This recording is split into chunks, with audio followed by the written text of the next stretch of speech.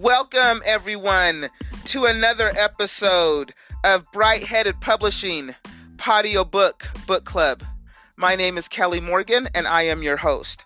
I am very excited today because I have another fantastic author with me today, and I love to speak with other authors and hear their work and really help them promote their book. So I'm really glad that this spectacular author could be on with us. So I'm going to tell you all about her, and then we'll talk with her and we'll talk about her book as well. So Tahanee Saeed is an author and relationship columnist who offers women logical resolutions, methods, and suggestions to accomplish a positive outcome in their relationships.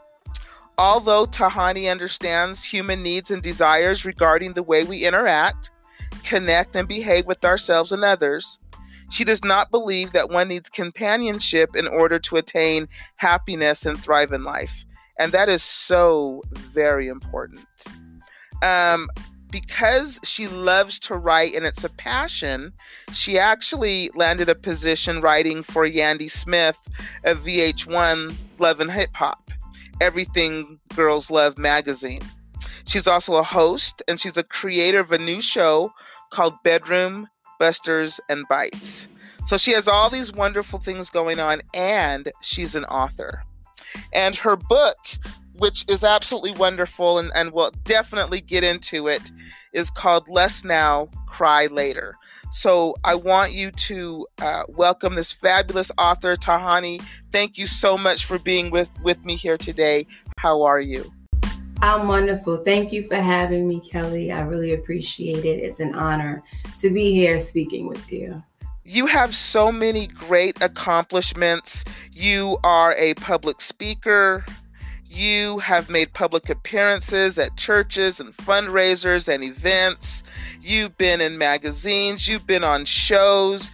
And your mission is to help women with self-love. And that's so important.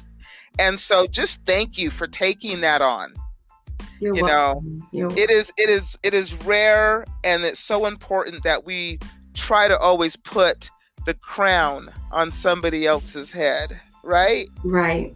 So, thank you for doing that. You're So welcome. tell me about you and how you came to where you are right now in your life as an author and a host and all these things you have going on. So kind of give us an idea about you and your journey.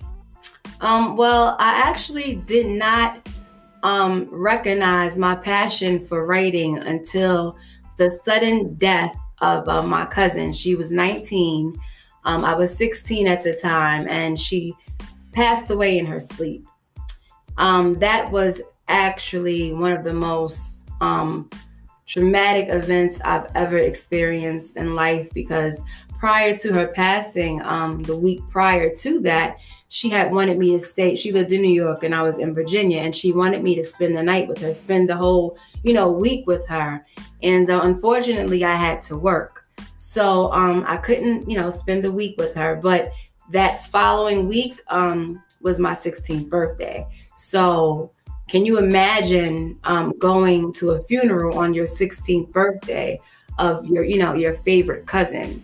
So I was just like hit with emotions that I just can't even describe. And I needed a way, like an outlet to release those emotions. And someone recommended that I write a letter to her and kind of like make it in a way where she went away for a little while, just on a journey, but she'll be returning, and tell her all of the things that I wanted to tell her, but I didn't get a chance to. So I came up with my very first poem, and my very first poem was titled Shani, and that was her name, Shony, Shani. And I just sat down one day at my desk, and I can remember just pouring my heart out, and just every emotion that I felt, I put onto that piece of paper. And then I actually took the events that happened and created my first poem. If you like, I can share it with you. I would love to hear it. I mean, if you have it, I would love to hear it. It's writing is therapeutic, and a lot of a lot of people write through their pain. I write through my pain. So I can relate to with what you're saying right now. I'd love to hear it. Please. Yes. It's titled Tahanee. That's her name. And it goes like this. Loving and caring like a mother is to her child. A girl who lost life. She was crazy and wild. So sweet and brave. Too young for a grave. Her heart stopped beating as she slept and lay on one Tuesday morning, sunny and bright, not knowing she wouldn't see that Tuesday night. I wonder if she knew how much she was loved and how much she was missed when the man from above came down and took her life from her body and whispered in her ear, "Come with me, Tahanee. I miss her so much, her hugs and her kisses, and the way she would laugh at my jokes and my disses. I can remember the last time I said goodbye, not knowing that 7 days later she would die. I miss her so much, I truly do, and I wish I would have said more often the words, I love you." Wow. Thank you so much. That is absolutely beautiful. And that was your first poem? My very first poem. So was it then that you realized that you had a gift?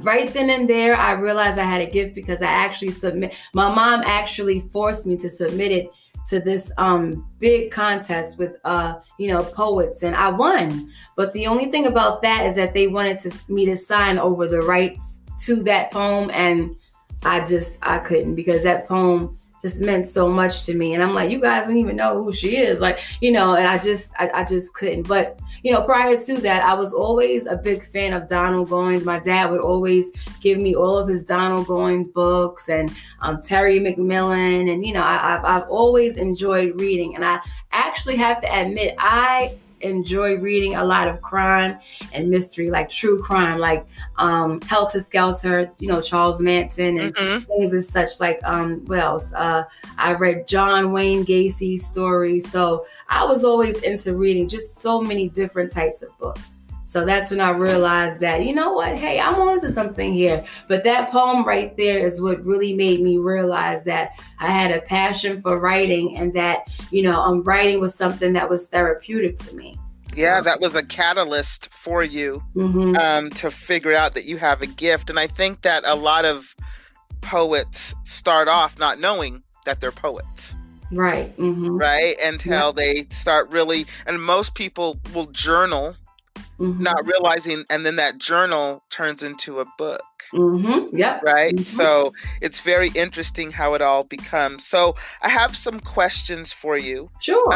Just as an author before we get into your book. So one of the things that I've learned as an author, and the funny thing about, let me go back. When was your book published? Oh my gosh, this is a long journey. My book was published the first time in 2008. And I actually self-published. I self-published with Author House, and I actually exhausted my whole savings account. Wow. Yes, to go with Author House. The book came out. I was so happy to see that it made it to Borders Books, which was, I miss Borders because they were a huge. Yeah, they're gone now. Yeah, they supported a lot of colored. Or, African American, whatever you like to identify yourself as, authors. So I was happy to see that, but I knew that the story I had, it deserved more, and I just wasn't willing to just settle for print on demand. So that was in 2008. I pulled the book from the shelves. I ended my contract in 2009 with Author House, and I was actually plugged in with an agent by the name of Maxine Thompson, a great friend of mine by the name of Trice Hickman, who happens to be an author, best-selling author, hooked me up with Maxine Thompson. And Maxine Thompson is also an author herself, best-selling author. She's done books for oh my gosh, like Cash Money. She wrote Evelyn Lozato's books. She does a lot of ghostwriting. So long story short, I sent her my manuscript, and the first time she read it, she said, no, this isn't gonna work. Okay, so she made me rewrite the book all over again. Second time I wrote it, she read it. Nope. She said, if my name's going to be on this has got to be perfect.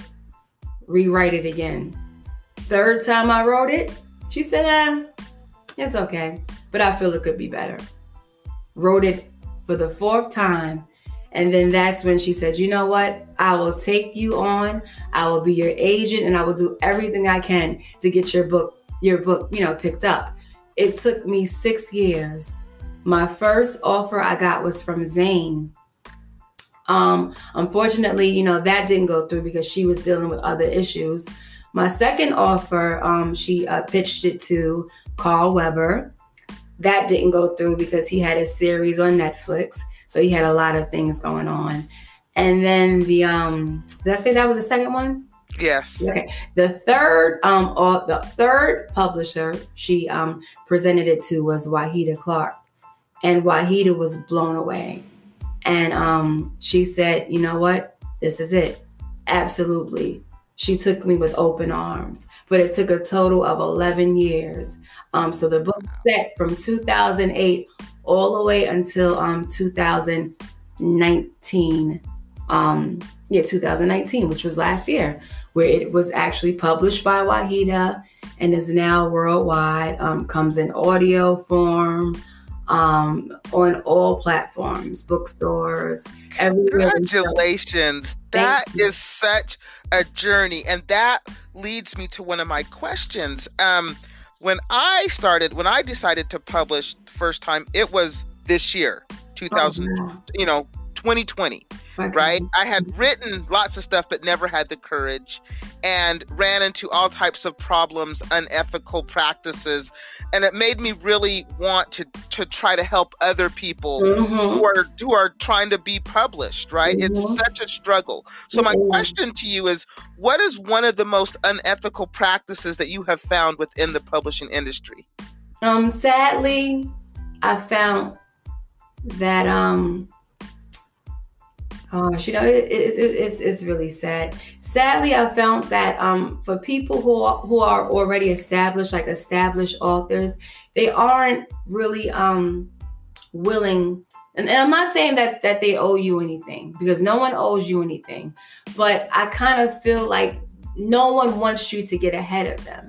So they will, give you bit by bit, but not the information that you could actually use and what could actually help, get you to where you need to be in terms of getting that, just getting that attention, just getting that exposure. I would like to say that Trace was kind enough, but I think that comes with being confident with who you are. Right. Because like they say, what God has for you is for you. So I can't tell you how many times I open an inbox or I look at my DM and I see people ask me all the time, how did you get published? Can you hook me up with your publisher? Things like that. And, I'm always willing to help others, but I do let them know that this is not a stroll in the park. It took me 11 years, and you have to be very persistent. Whatever information I come across, I try to share with people, but ultimately, it's up to you, as an author, or someone who is an aspiring author. It's up to you with how far you're willing to go, because you have to put in that footwork. You have to. No one's going to do it for you. And I never expected for anyone to do it for me, but I just didn't know. I just didn't know what to expect, because I've had people approach me and say, hey, I would like for you, to be a ghostwriter for me. And it would be men. And being a woman, female in this, in this type of work, this line of work, I've had men come up to me and say, hey, do you mind doing a bio on me? I'll pay you or whatever. And the first conversation we'll have is, totally the opposite of what they initiatedly said what they wanted to speak on. Goes, so do you have a man? Are you married? Why aren't you? It's nothing to do with what you approached me with from the beginning, brother. So being a woman, you have to keep your guards up. But at the same time, I want to help people. So now it's kind of like I have a process of elimination. I decide who's worth my time, and I always refer people back to David. What is his name? I don't know if it's Dave. I can't remember. I want to say that is David Burns, if I'm not mistaken. But he has a guide to self-publishing. I mean, that's like the holy book of self-publishing. He tells you the ins and the outs and everything that you need to know in terms of publishing. So I hope that I said his name right. I hope that I did, but I always refer people back to him. And it's really important that people know where to go, especially now, today. Self-publishing has exploded with social media and all the different platforms that are available, all the different companies that will quote unquote help you get published. Like you said, Author House, you exhausted your savings and you got in Borders. And so it's a really strange industry, and I had no idea. I was under the impression that I would write this wonderful book, bam, it would get published, and the money would it'd be raining money. Yeah, I'd be on a book tour right now. Yeah, it did not work out that way. It doesn't. All my hopes and dreams were dashed. Yeah. And you have to be resilient if this is really what you want to do. Yep, it really is, and you know what, you have to. Like even if you may not have it, you have to form that tough skin, because let me tell you, Kelly, I have a folder in my email of all rejection letters. And I mean, when that could really deter you, if you don't have a strong support system, and if you don't believe in what you have and just know that God knows what's best. And when you are, in receipt of that blessing, it's gonna come when it's time. When it's time. You feel like, oh, Dad, it will come in time when He says it's time. Yeah, I believe that. I got a lot of rejections, and because of my rejections, I have this podcast. And if I wouldn't have been rejected, I wouldn't be here. So rejection is usually just, it's just redirection. I love that. That's kind of my motto. I like that. So I really want to get into your book. I really love this book. From I haven't read the whole thing, I will admit, but from what I have read, I will now definitely be downloading this to my Kindle. And I will be finishing this book because from what I read, I love. So tell everybody about your book, and let's get into it. Okay, well, I just want to say yours is on its way. It has been mailed, so you will be receiving this hard copy. I am so excited because I cannot wait. I love a hard copy book. Yes. I do. I love the feel of a book. It's nothing like it. I enjoy the e-books and stuff, but like this right here is like, this is home. It takes you back to what a book is supposed to be. Yeah, so I can't wait to get my hands on that book, but let's get into it. So tell everybody about it, where it's available, and then let's get into it. Okay. Well, basically, the book is available worldwide, Amazon, Borders, Walmart, Target, anywhere they sell books, this book is available. On my website, of course. And I do want to give a shout out to my publicist, who's amazing. She's on here, Nicole Harris. I adore Nicole Brown. I'm sorry. I adore her. She's just the best. She has been God sent. So I do want to give a shout out to Nicole before I proceed.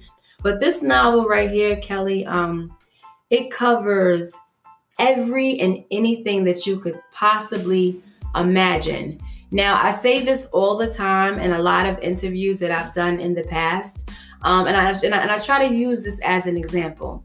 If I were a foreigner coming to America for the first time, and I wanted to know, well, what do, Black authors, African-American authors, colored authors, what do they write about? Like, what goes on in the African-American community? A lot of the books that I've read growing up, and even now, I noticed that a lot of them, and not to throw shade at any author, a lot of them focus on the negative things, because because maybe that's all they know. But it always reverts back to sex, drugs, money,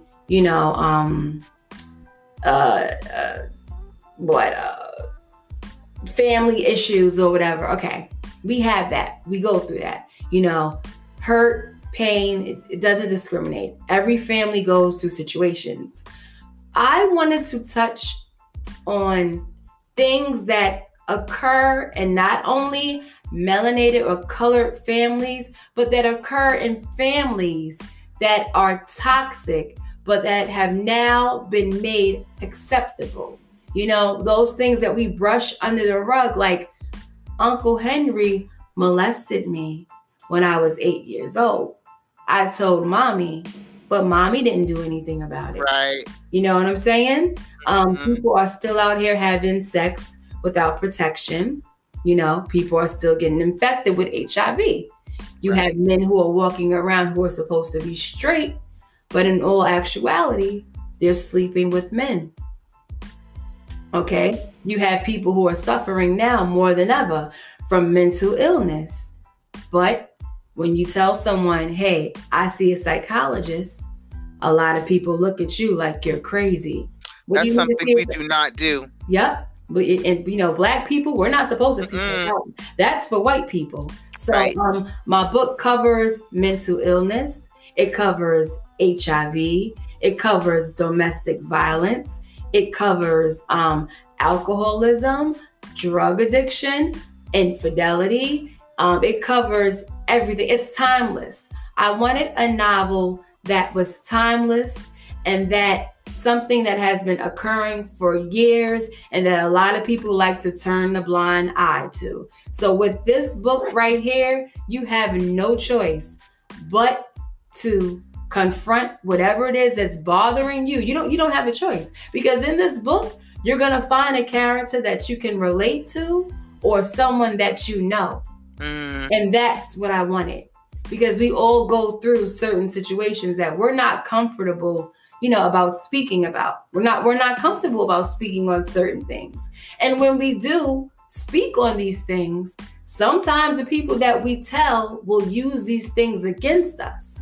So that's why I feel that we all could speak to a therapist, because a therapist's job isn't to judge you, because what they usually do is just sit down and take notes. They'll give their input, they'll give their input every now and again, but really it's about getting whatever it is off your chest, what's been bothering you, because we hold so much stuff in. And I realize that, and I'm sure you've heard this before, hurt people hurt. And sometimes we don't realize, and sometimes we don't want to admit that the decisions that we make in our life as adults always reverts back to our upbringing and what we've gone through as children and what we've seen, or some of the things that we've encountered but we're too afraid to speak on. So I'm tired, and I was tired of toxicity becoming the norm, and that's unfortunately what our generation is seeing. Wow. So I had the opportunity to read the prologue, which I thought I was captivated just in the first page. It made me want to turn the page to the next page and so forth and so on. Mm-hmm. And so tell me about this beginning of this book. Just that the opening of the book is powerful. So tell us about that. It's so funny that you said that, because I've had people DM me and say, you know what? I love you, sister. I think you're an amazing woman. But after reading the prologue, I didn't want to continue, because I have children. I have daughters that was the age of Sadia, and I just couldn't imagine. And although I respected how they felt, I did feel like it was another form of turning the blind eye. Because you know what? You may not have wanted to read it, but what you need to understand is that these type of things go on, and you need to be aware of that so that you know who you're putting your children in the circumference of who people, you need to know the people your children are around. Long story short. I can see where it would make people uncomfortable. Right. Right? To the point where they really don't want to maybe find out what happens to this little girl.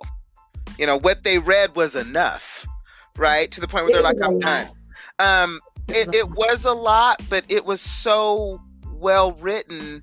For me, I wanted to find out more what happened to her. I was concerned about this little girl in just the few pages that I read. So in order for me to get wrapped up in a character that quick, I have to say it was well written. So I thought the prologue just it sucked me in, and it's powerful. Which brings me to a question I want to ask you. When did you realize that your words had power? When did you realize that you could actually strike emotion with your words? Was it the poem? Was it really after the poem? When did you really be like, I can do this? I think that from just growing up and just seeing a lot of things like as a child and seeing the mistakes that people made, and then even going through my own trials and tribulations, as a child. I had to actually take a step back. And that's what I was saying earlier. In order to really get into character and to really be able to express your emotions and such a let me see, I'm trying to find the right word, in such a way where it's just so visual, I had to put myself in a position of being a young child, being abused, that has happened, obviously, I think that we all can look back at situations, as females, and I can speak for myself, and I can say, now that I'm looking at it, hey, that wasn't right. Right. What happened, that's not normal. Like, I shouldn't have been sitting on such and such lap at that age. And, I feel like, I was taken advantage of because of my age. And, it wasn't nice for Uncle, X and us to smack me on my behind. That's not normal. So what I did was I put myself back in the mindset of a 8-year-old or however old she was. And then I allow for those emotions that I felt at that time, which I like to consider visiting the past pain. And I allow for those emotions to come out. I didn't reject it. I accepted it. This is what happened. This is what went on. But then that's when I threw that creative fiction in there, because I wasn't wearing a yellow dress at the time, But I mean, hey, right. He had a yellow dress on. I wasn't leaning my jellies in at that time, but that's what she was doing. So what I really try to do is paint a picture of a child that was afraid based off of my emotions and what I've gone through, because I want for people to, to see that. I want it for people to feel what she was feeling. Dig into yourself, that inner child. And how would you feel if you were left by your mother, with an uncle, who had these, these terrible plans, just these demented plans, for you when your mother leaves. And then it makes you question, well, does mommy love me? Because if this is happening to me, I wonder if mommy went through the same thing. And did she brush it under the rug?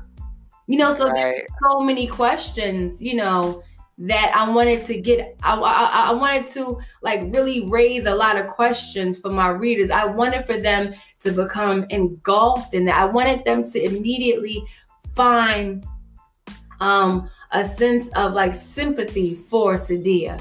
No matter what happens to her as the book goes on, from the beginning, this is a child who was abused.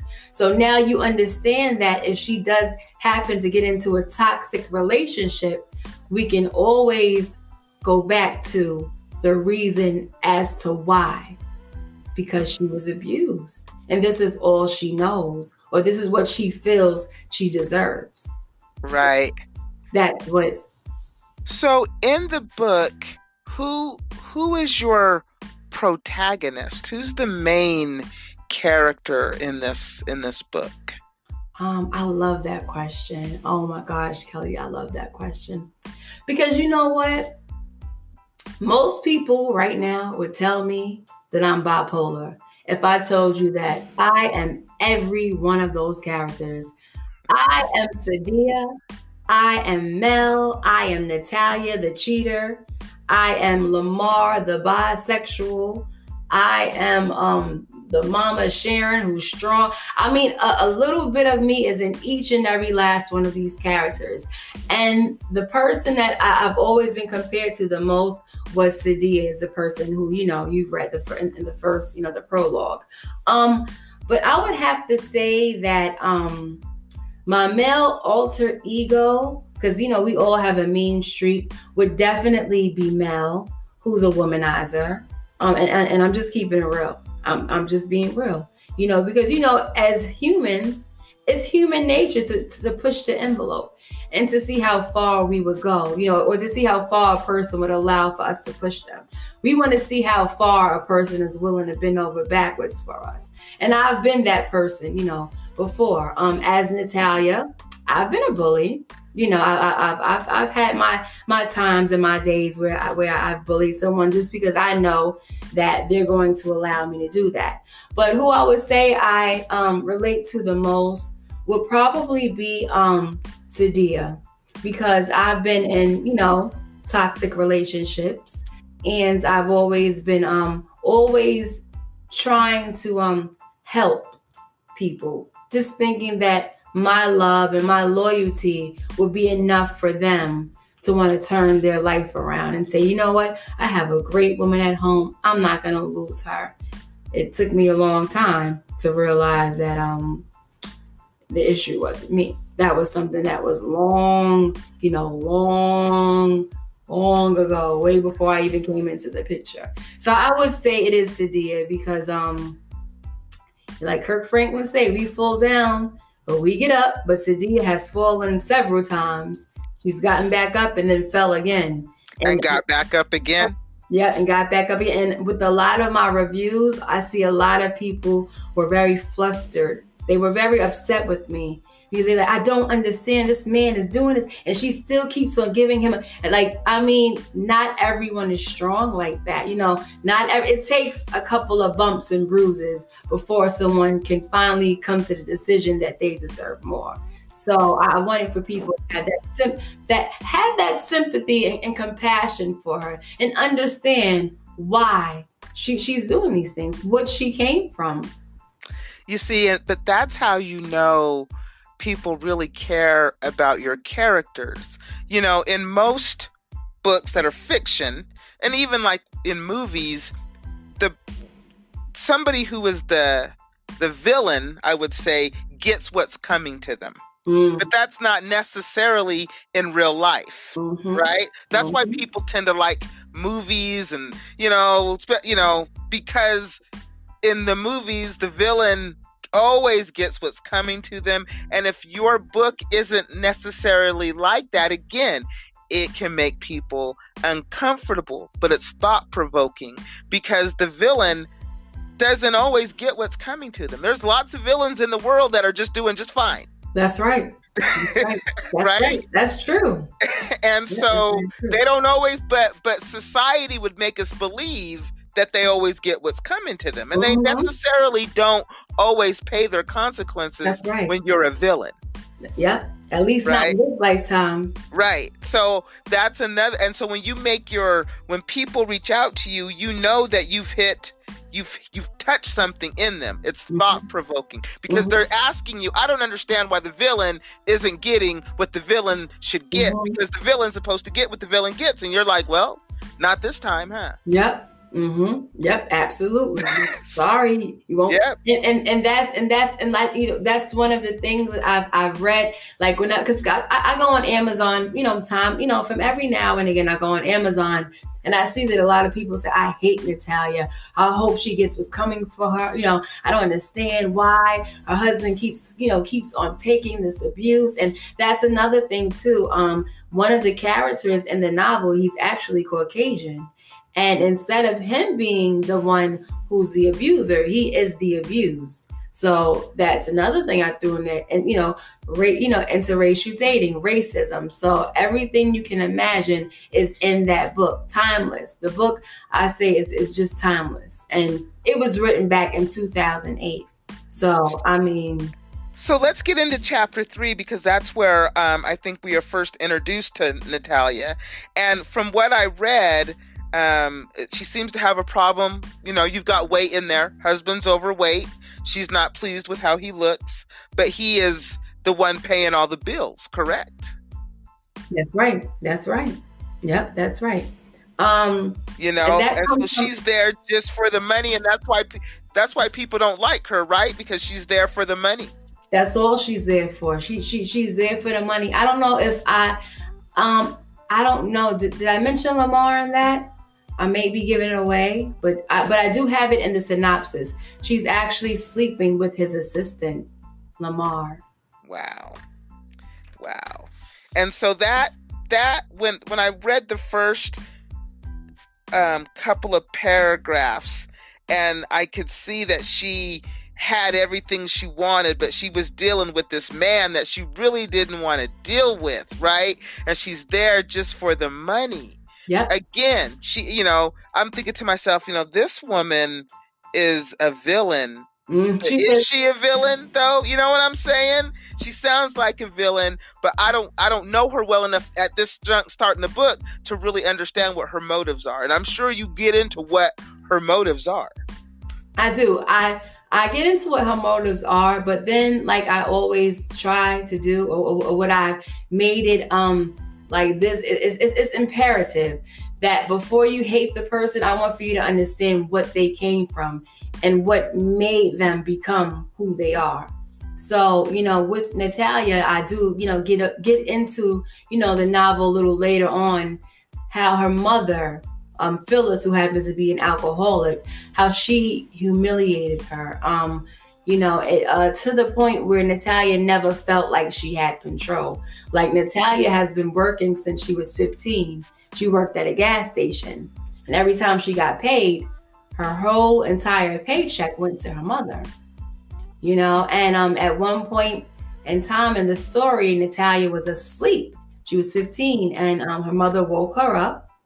And her mother never referred to her as Natalia. She always called her the B word.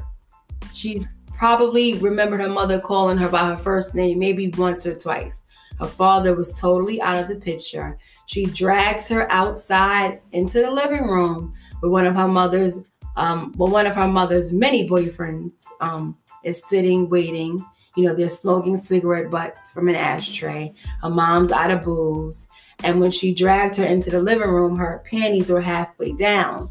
And when she stood up, she tried to adjust them. And her mother said, "You leave them damn panties how they are," in front of the boyfriend. And the boyfriend's looking at her up and down. And she's grown, she's 15. So, she hasn't shaved. So she has hair, and he's like, "Damn, you were getting so big." And her mom, just left her standing there. And she's like, "Now, B, go get my cigarettes. Didn't you just get paid?" And that right there was just the platform for her to be. And so we can kind of understand why she is the way she is in the book. And again, it makes you just want to go out and read it. Mm-hmm. And so I read about Lamar in chapter 9. And chapter 9 was explosive. Let me tell you something. I was like, why is it over? Why is chapter 9 over? Where is chapter 10? Because I wanted to keep reading because I was like, damn. Yep. Right? It shocked everyone. Yeah. Everyone was shocked. Everyone was shocked at that part right there. And it's just that book is full of so many surprises that I've had someone tell me they read it 3 times, and the first time they read it, they didn't go to bed till 3 o'clock in the morning, and they had to work. That's how. And I have people right now who said that they're afraid to finish. They don't want to even finish the book. They just read like bit by bit by bit because they don't want it to end. But Lamar was just that right there was like, even for me writing that, because I'm sure you can understand, Kelly, like when I sit down and write, I don't necessarily know what I'm going to say. It's like the words just come. I just turn into a total different person. And I would like to attribute that to God, because I can sit down right now and just start writing, and I'm telling you, I'll go back and read what I've written, and I'm like, I wrote this? And it's just like you just transform into someone totally different. It's amazing. It is amazing. And so chapter 9 is amazingly written. Let me start there. Like I said before, dialogue to me is one of the hardest things to write, but it is one of the most funnest things to write. It is. Because you can really get this full-blown conversation going on in your head, where you actually become these two characters, and what dialogue comes between them just comes from I don't know where it comes from, like you said, God. I don't know where it comes from, but I can imagine when I'm reading this, the dialogue just flows. So tell us about Lamar, and I want to hear his background and why he is the way he is, because I'm interested in him as a character as well. Well, Lamar is I think he's 21. He's Carl's assistant. Right now he's struggling with his sexuality. His dad isn't around, so it's always been Lamar, his sister, and his mom. He has these feelings for men. Sexual, of course. But because of the way society looks down on, well, I think now we're becoming more open, but I think the majority of us, Black people, I would say Black men specifically, aren't they're not having it. And I think that's where he's struggling at, because he feels as though, you know what? I can have sex with the man tomorrow, but at the same time, I can go back to Natalia and have sex with her, who happens to be my boss's wife. So I'm not gay, because if I were gay, I would only be with one person, and that would be a man. But because I can have sex with this woman on a Monday and then turn around and have sex with this man on a Wednesday, it doesn't make me gay, and it doesn't make me bisexual. I just like having sex with men from time to time. That's it. But at the same time, he doesn't tell anyone. They both are kept secret from one another. So he's struggling with that. He's struggling with the fact that he doesn't know who his father is. And he was literally raised by 2 women. He grew up in a home with 2 women. So he didn't have a male figure, there to help him. So I think that definitely plays a part. But Natalia is the one that kind of keeps him, I want to say, like, on the straight path, in a sense, because even though she's older than him, I think she gives him just a little bit of leeway to still be a man, as to where he doesn't feel like he's being, looked down upon. He isn't being, emasculated. You know what I'm saying? Mm-hmm. So she gives him that. Will, on the other hand, who happens to be his lover, wants more, because Will is full out. He's out there. He's gay. There's no denying it. He wants more than what Lamar can give him, but Lamar is not ready to come out of the closet. And he definitely doesn't want his boss to know he's sleeping with his wife, unprotected at that. He's sleeping with both of them unprotected. And that's a whole nother story, and I'm sure that you cover in this book. Oh, yes. This book is explosive, and I like books that I can play out the characters in my head and run it like a movie. This book, just in what I read, runs in my head like a movie. Oh, thank you. So, I mean, and I think it's fantastic. I cannot wait to get my hands on this book.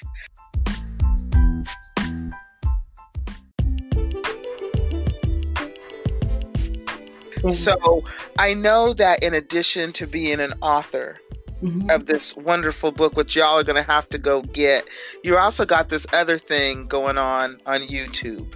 So tell me about this, because this really piqued my interest.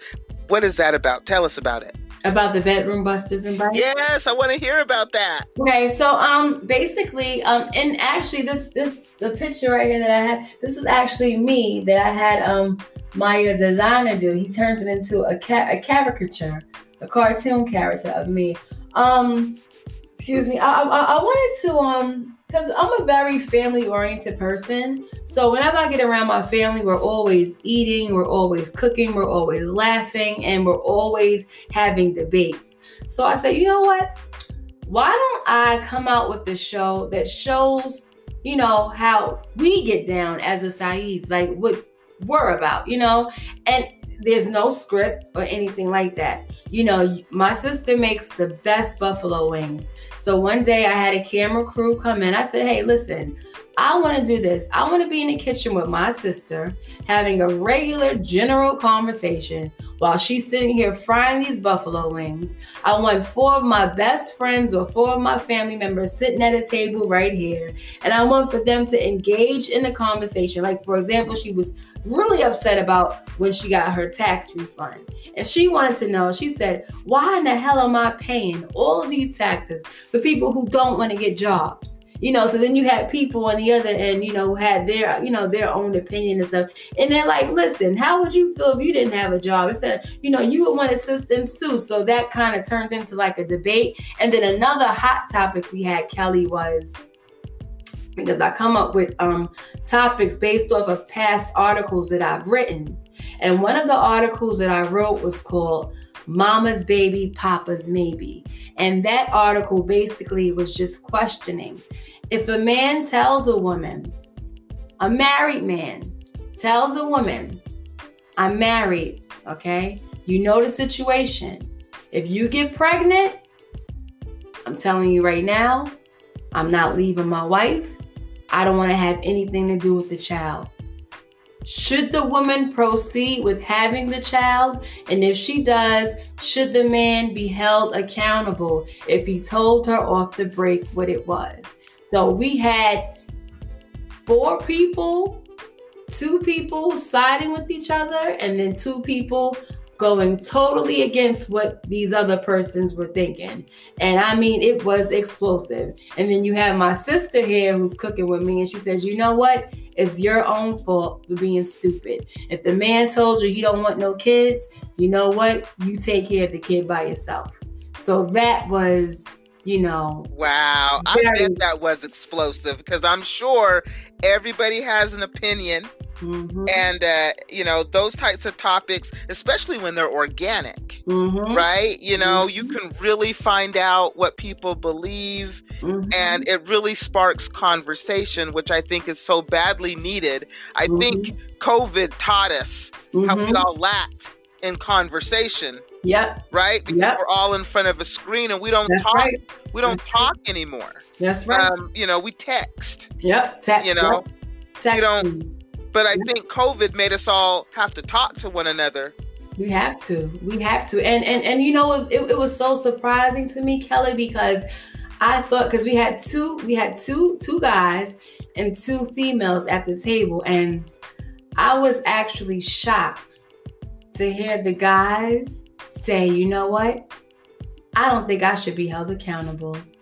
I was actually shocked because we've never had conversations like this. So outside of this, I'm looking at these guys like, these are some great guys. Yeah. And I'm not saying that they aren't great, but just to hear them say that, I was just like, wow, like these brothers are serious. You know, and they even admitted, they said, listen, I have a girlfriend. So if you're my side piece, because they weren't married, and if you happen to get pregnant, and I told you from the beginning, and you know I have a girl, I'm not taking care of any baby. I don't care. And they stood on that. Wow. And unfortunately for them, though, even though they don't want to be accountable, the courts and the law can hold you accountable. Yep. And that was another thing we discussed. Yep. That was You know, another thing. that's a whole nother issue. And Yep. you start going down these rabbit holes. And so Yep. this is a show on YouTube. How often does it come out?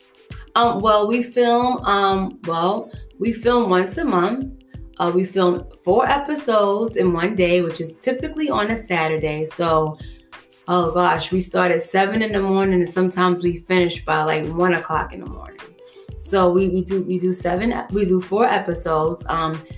Bedroom busters and bites. So a lot of us are dressed in pajamas. So it's a very warm atmosphere where we'll have on our little slippers, our pajamas, and we'll make different things. Like I've made for the holidays eggnog French toast.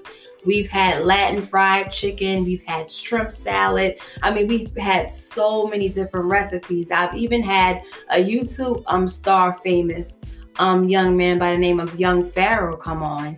And he's known worldwide. I mean, he's definitely doing his thing. So it's a big shout out to him. He came on, he took a special trip to visit, and he made his famous strawberry cream pie. Instead of banana cream pie, he made, strawberry pudding. Instead of banana pudding, he substituted the bananas with the strawberries. So it was absolutely delicious. I've never had that. I've never even heard of that. I bet you it was delicious. It was so good because he still used the banana, pudding. He still used it, but he just didn't put the bananas in it. So we had the vanilla, the vanilla, right? I think it's called vanilla wafers. Yeah, the vanilla wafers. Okay. Mm-hmm. So we had those and the whipped cream and the straw. I mean, it was absolutely delicious. We had vegan tacos because he's a vegan. So, we spoke about some very, very interesting topics. Like, for example, he believes in polygamy. So, you have some women at the table who's like, I'm not sharing my man. I'm sorry, that's just not going to happen. And then you have my mom saying, listen, honey, whether you like it or not, at some point or another, you're going to share your man. Whether or not you like it, whether or not you know it, it happens. So I was just like, and at that time I was like just getting out of a divorce. So I'm just like, oh, good God. Like this and that makes me not even want to get into the dating field. Cause already in my mind, I'm like, I'm not going to try to get too close to this person because mama done said I'm going to end up sharing them anyway, whether I like it or not. So, it's just family fun. And most importantly, it's real talk, like just unadulterated, real talk. Like it's just things that we discuss that many families, I'm sure, discuss it, but it just isn't recorded. Like I had another I haven't gotten to this one, but one I would like to talk about, and I'm not sure if you're seeing it now, but the thing that really irritates me is to see a mother who is well groomed, and then she has a child who just looks like they rolled out of bed. It's cold now, and I'll see a mother dressed like with the finest, hat, gloves, scarves, and then you see her child here with a windbreaker on, or maybe not even a coat. And that right there really irritates me. And that, I'm sure, will be a very powerful discussion. Mm-hmm. Right? And it will be interesting to hear what people will say about that. So I wanted to ask you, what is coming up now? Do you have another book coming out? Or what other projects are you working on? What does the future hold for you? Well, right now, Lust Now, Cry Later has a sequel. I actually want to make this a series. So, because when you think about it, really, and like what I was explaining to someone and even speaking to my publicist, these are things that, unfortunately, they aren't going to go away. People will continue to be molested. The elders, the mothers, the fathers, they'll continue to turn a blind eye.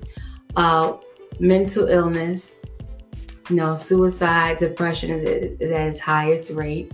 Right. Alcoholism is, if not one of the strongest addictions to break. bisexuality, down low, whatever you want to call it. People are still afraid to come out of the closet. You have married men who are sleeping with other men, but coming home and sleeping with their wives. And let me tell you something, Kelly. This was one of the main reasons why I wanted to write my book as well, is because I have two friends who are gay, and I remember going to a gay club with them, two males. And at the gay club, I'm sitting there watching everyone, and I see these two guys, very attractive young men in Washington, D.C., dancing, bumping, and grinding on men. And as soon as we left that club, we went to another club. Those two same gentlemen were outside trying to pick up females. And that right there told me, you know what? I have to write this book. Like, that right there told me this is something that needs to be addressed ASAP. Especially at that time, they were saying over 80% of the people in Washington, D.C. were infected with HIV. Right. To think about how small D.C. is, but just knowing that fact right there. And then I also, and this book was written way before I got back, before I got reacquainted with my best friend. But just a little bit about him. He was very promiscuous. I mean, extremely promiscuous. I mean, to the point where he would sleep with 4 women in one day. He had a girlfriend at home, but when he left home, he would sleep with other women unprotected, come home and sleep with his girl. So one day he went to a barbershop. He met a female in a barbershop. He's going off of how she looks. She's the hourglass figure, beautiful shape and everything. And of course, him being a man, he approached her. And, people were telling him, watch out for this one. Rumor is she has HIV. Watch out for this one. But because of his, the sex demon, I like to call it a sex demon, because he allowed for that to take control of him, I believe he met her on a Thursday night. And by Saturday, they were having unprotected sex. They moved in with each other. They lived with each other for 2 years. Throughout that whole entire 2 years, he's constantly having people come to him and tell him, bro, the girl is sick. I'm trying to tell you. He asked her aunt, listen. He asked her best friend, are these rumors true? They told him, listen, if they were true, trust me, I'd tell you. I would never let you experience that. Long story short, he asked her, she said no, but then she called him at work. They lived together, mind you. And she said, you know what? I have something to tell you. The rumors you've been hearing are true. I am HIV positive. He hung up the phone, got home, and he said, how long did you know this? Why didn't you tell me? She said, I was scared, and I've had it for 10 years now. Wow. And, yeah. Wow. Yeah. That is so, I can see why you wrote this book. I can see why the book is so powerful. Like I keep saying, I can't wait to get my hands on it. We are almost out of time, so please tell everybody where they can find this book. And of course, all your links will be in the description of the podcast, so people will be able to catch up with you. But please, again, tell them where they can get your book.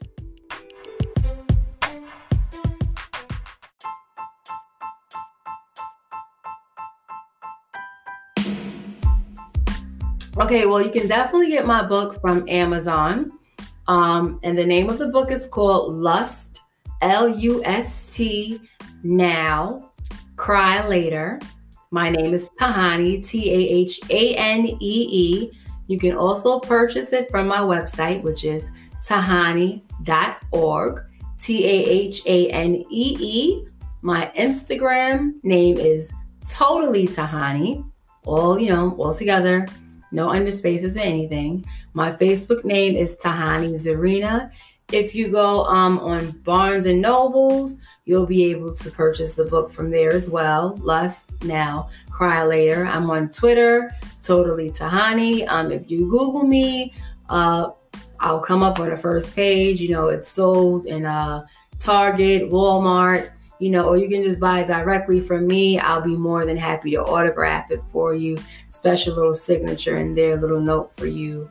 I'm here, Bedroom Busters and Bites will be returning on YouTube in January. Just go in and type in Bedroom Busters and Bites. Subscribe to the channel. I promise you will not be disappointed. I'm working on a few upcoming events and interviews. And also, I just started this live show I do every Wednesday. It's called Woke Wednesdays. It's on Instagram Live. And basically what we do is we have people come on, people who we like to call woke, to share, history of our Black melanated people, or just little clips and bits and pieces from documentaries, just giving you an awakening as to what's going on in terms of the government and COVID. And we like to keep people informed. Also have a segment on Fridays, which is called The Comfort Zone, where people are allowed to express themselves in the dark anonymously. If you don't want people to see your face, just talk about what's bothering you, what traumas you've gone through, and then the audience will give you their opinion, and we try to help each other. I have a little community on my website called Voice, where you can go on there as well. It kind of works like Facebook and Instagram. You can share stories, ask questions, post videos. So we're all here to help one another and grow. I want for everyone to feel like their words are safe. When left with me and left with my followers, their words are safe here. We are a no judgment zone. That is so wonderful.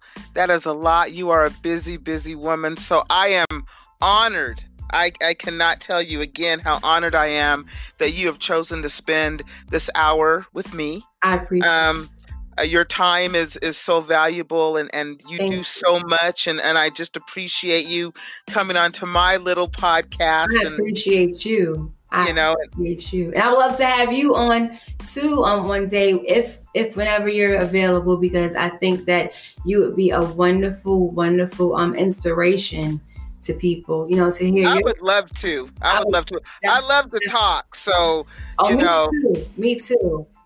Let me tell you, me too. I love to talk. So any way that I can help support you, I'm all for it. I have your social media, information. So I'm definitely going to plug that in, and let everyone know that they need to, contact you and, just really get on board, because I think that what you're doing is a wonderful thing. I love and respect your mission. That is all the time that we have. Thank you, everybody, so much for listening to Bright-Headed Publishing Patio Book Club. Remember, we will be back next week with another episode. So until then, keep writing. Thank you. Right on, guys.